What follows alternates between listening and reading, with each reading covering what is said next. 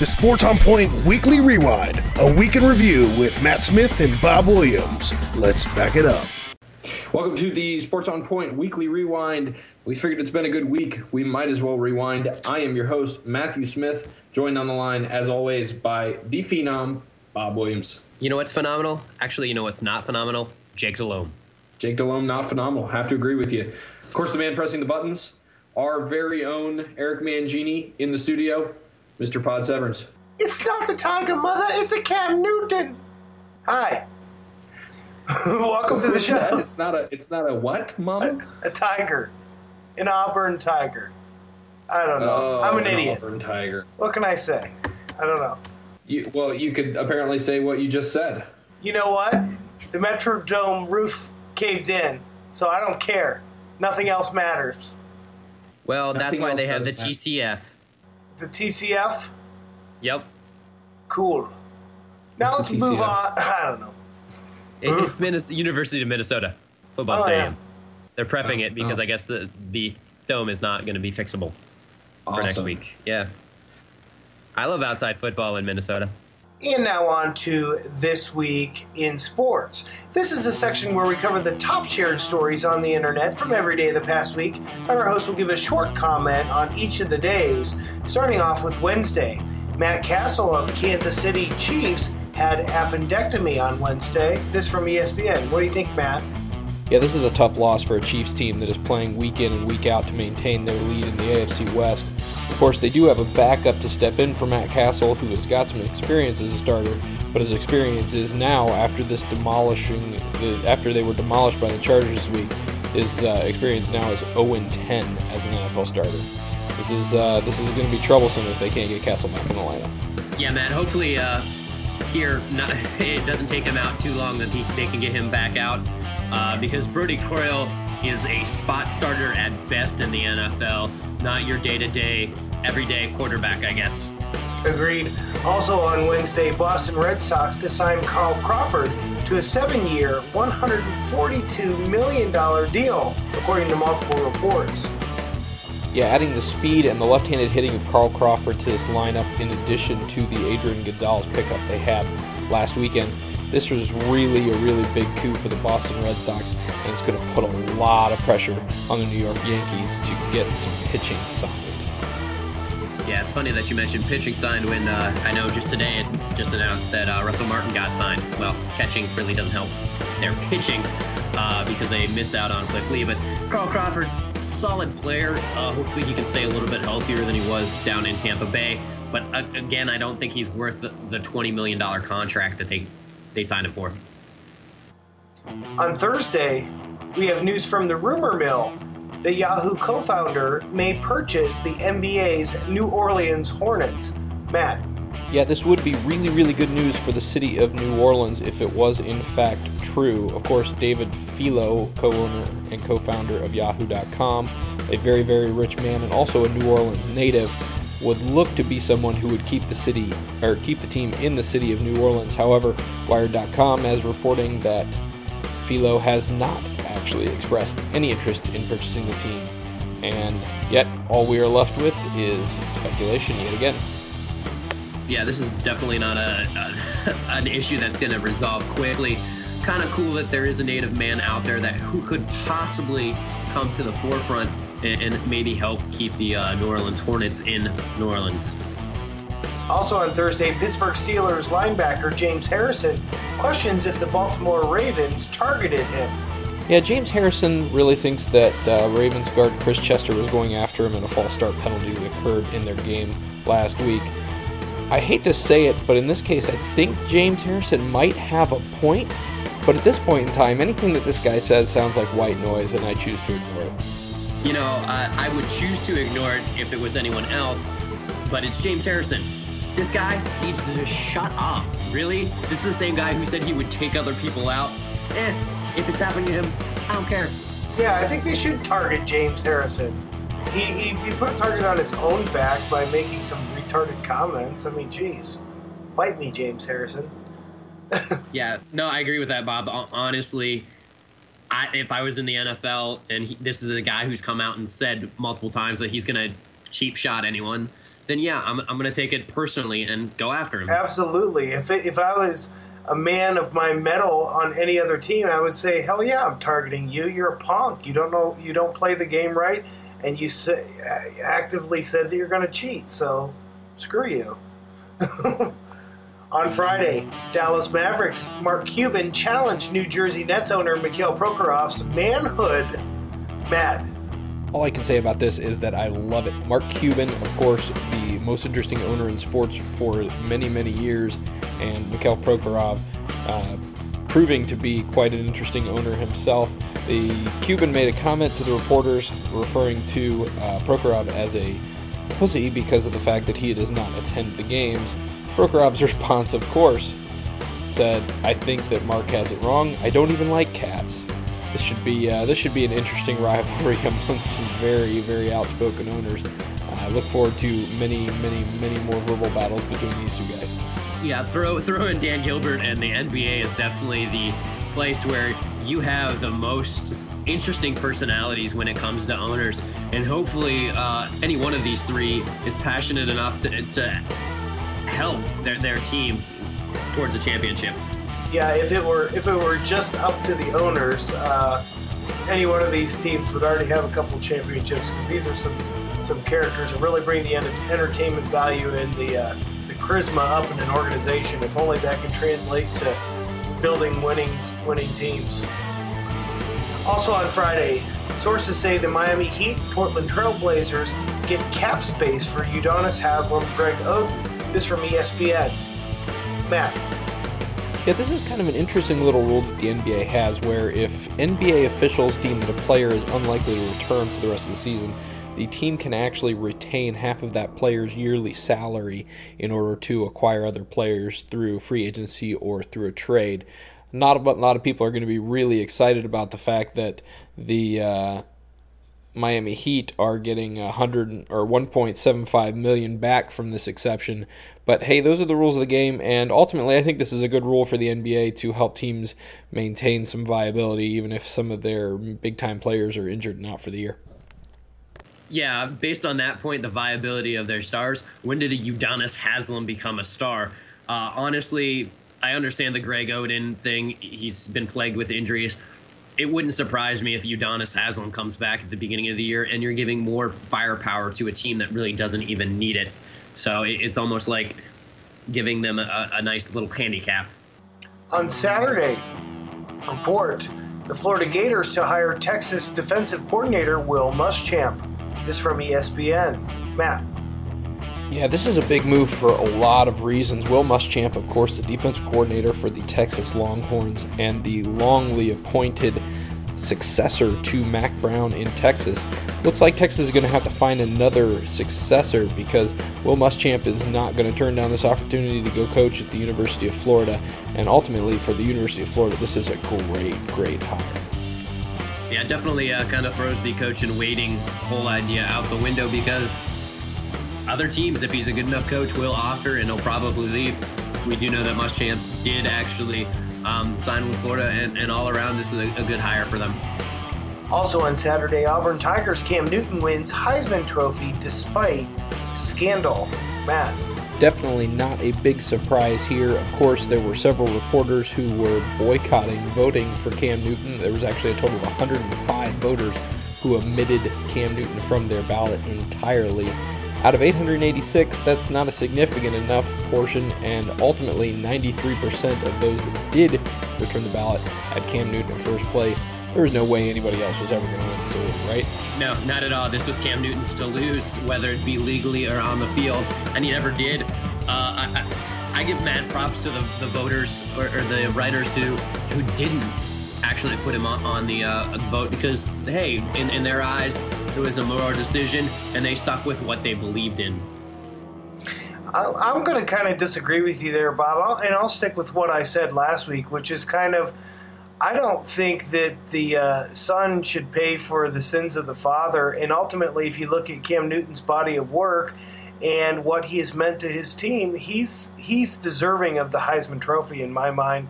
And, you know, ultimately, not that it's an official court case type of thing, but if you look that he's, proven innocent, I think at that point, the reporters, what kind of statement are they making against this kid, by doing that?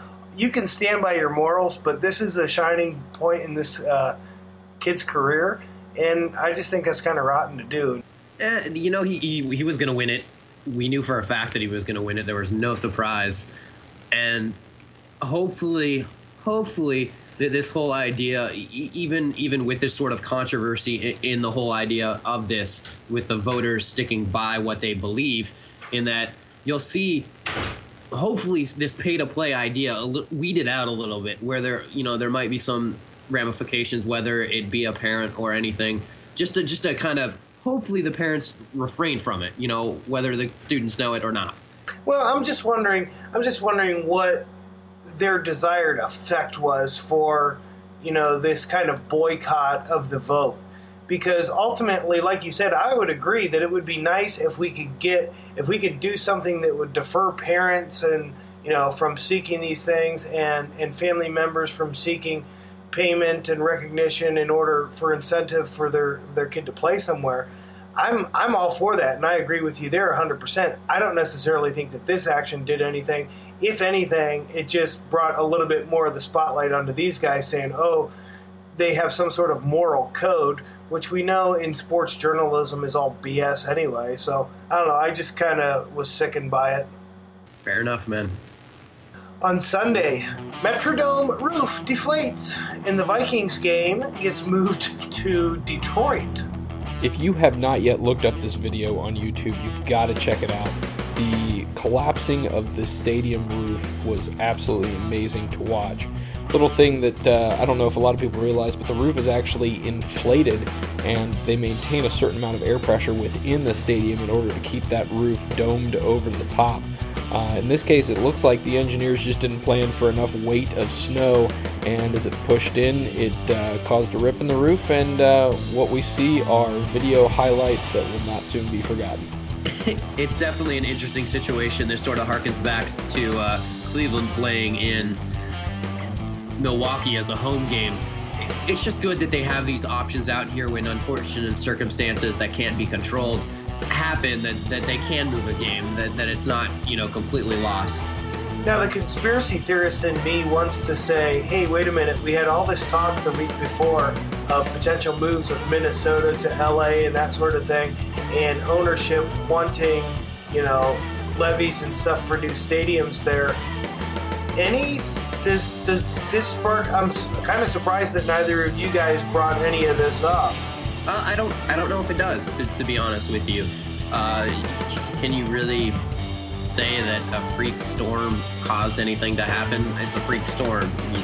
You just kind of have to live with the consequences of it. So there'll always be those theorists out there that kind of have their own ideas of why this happened.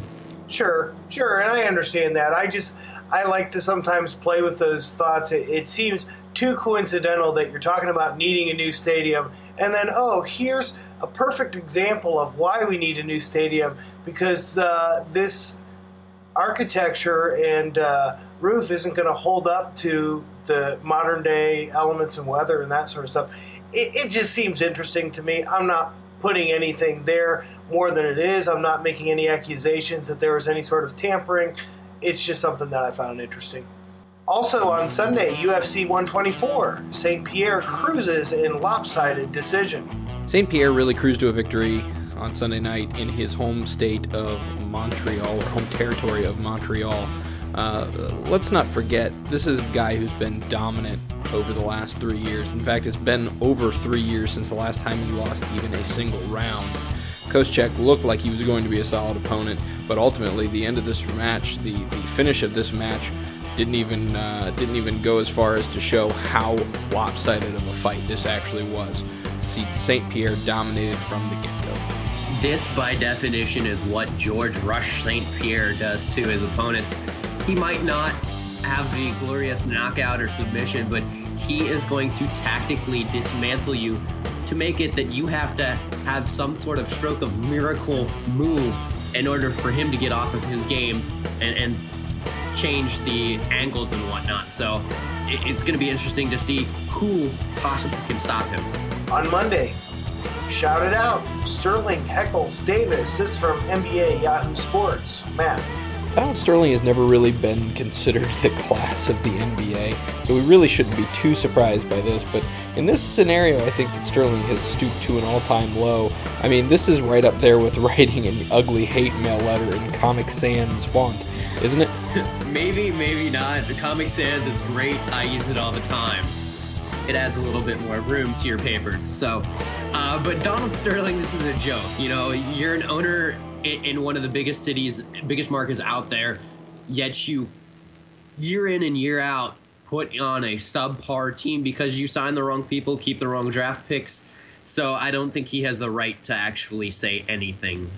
Also on Monday, Dallas Cowboys Tashard Choice gets Philadelphia Eagles Michael Vick autograph following the loss. Matt. Yeah, this was a little bit odd to see. Not every day you see an NFL player ask for another NFL player's autograph. A lot of rumors going around that the autograph was for something called the Helping Hands charity, that is a charity supposedly run by Tashard Choice. But he said in the interview after that it was an autograph he was seeking for his nephew, who is a huge Michael Vick fan. He did it because he has a lot of respect for what Michael Vick has been able to overcome over the past couple of years. And ultimately, I have no problem with that. Yeah, I don't have a problem either. You know, how many times have you seen on MTV Cribs or when it was a big thing that all these sports athletes had memorabilia from everybody and anybody down, you know, in their house? So that's not really a big deal. I think maybe the biggest deal is about how he got it, you know, after the game when it's supposed to be a rivalry game with the, you know, Cowboys and Eagles. But I really don't have an issue with it.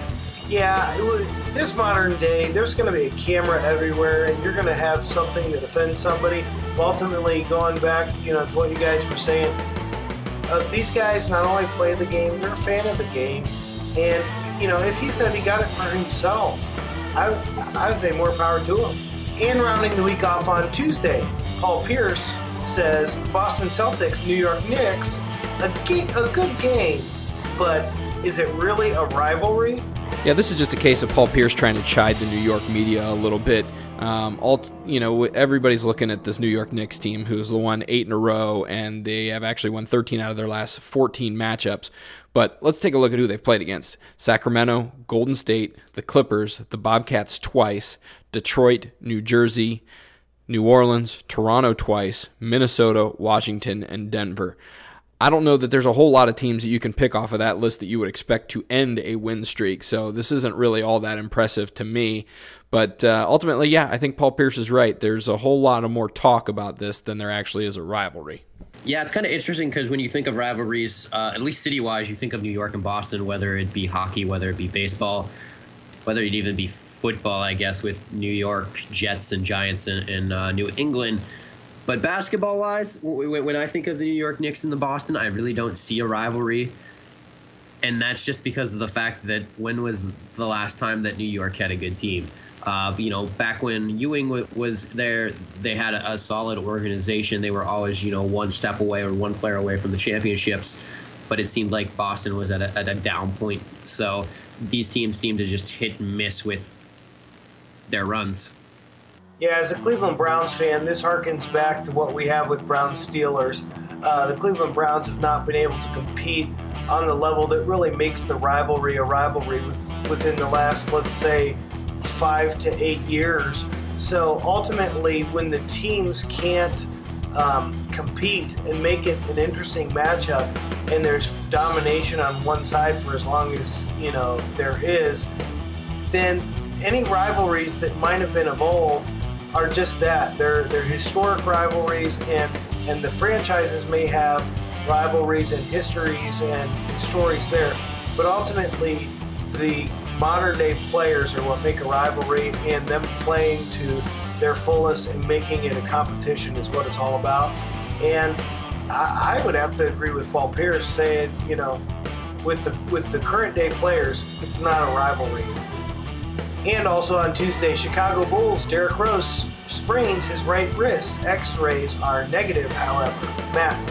This was a little bit of a gruesome looking fall. Derrick Rose looked kind of like Jack Nicholson in the movie The Departed. Ultimately, he's got a sprained wrist, no bones out of place, as the team doctors had said, which is definitely a good thing if you're the Chicago Bulls. If you lose Derrick Rose, you're missing 24.7 points per game and 8.3 assists per game. He's definitely proving to be one of the top point guards in the league this year, and if he's spending a lot of time on the bench with an injury to his wrist, this is going to hurt the Bulls, who are really starting to come into their own.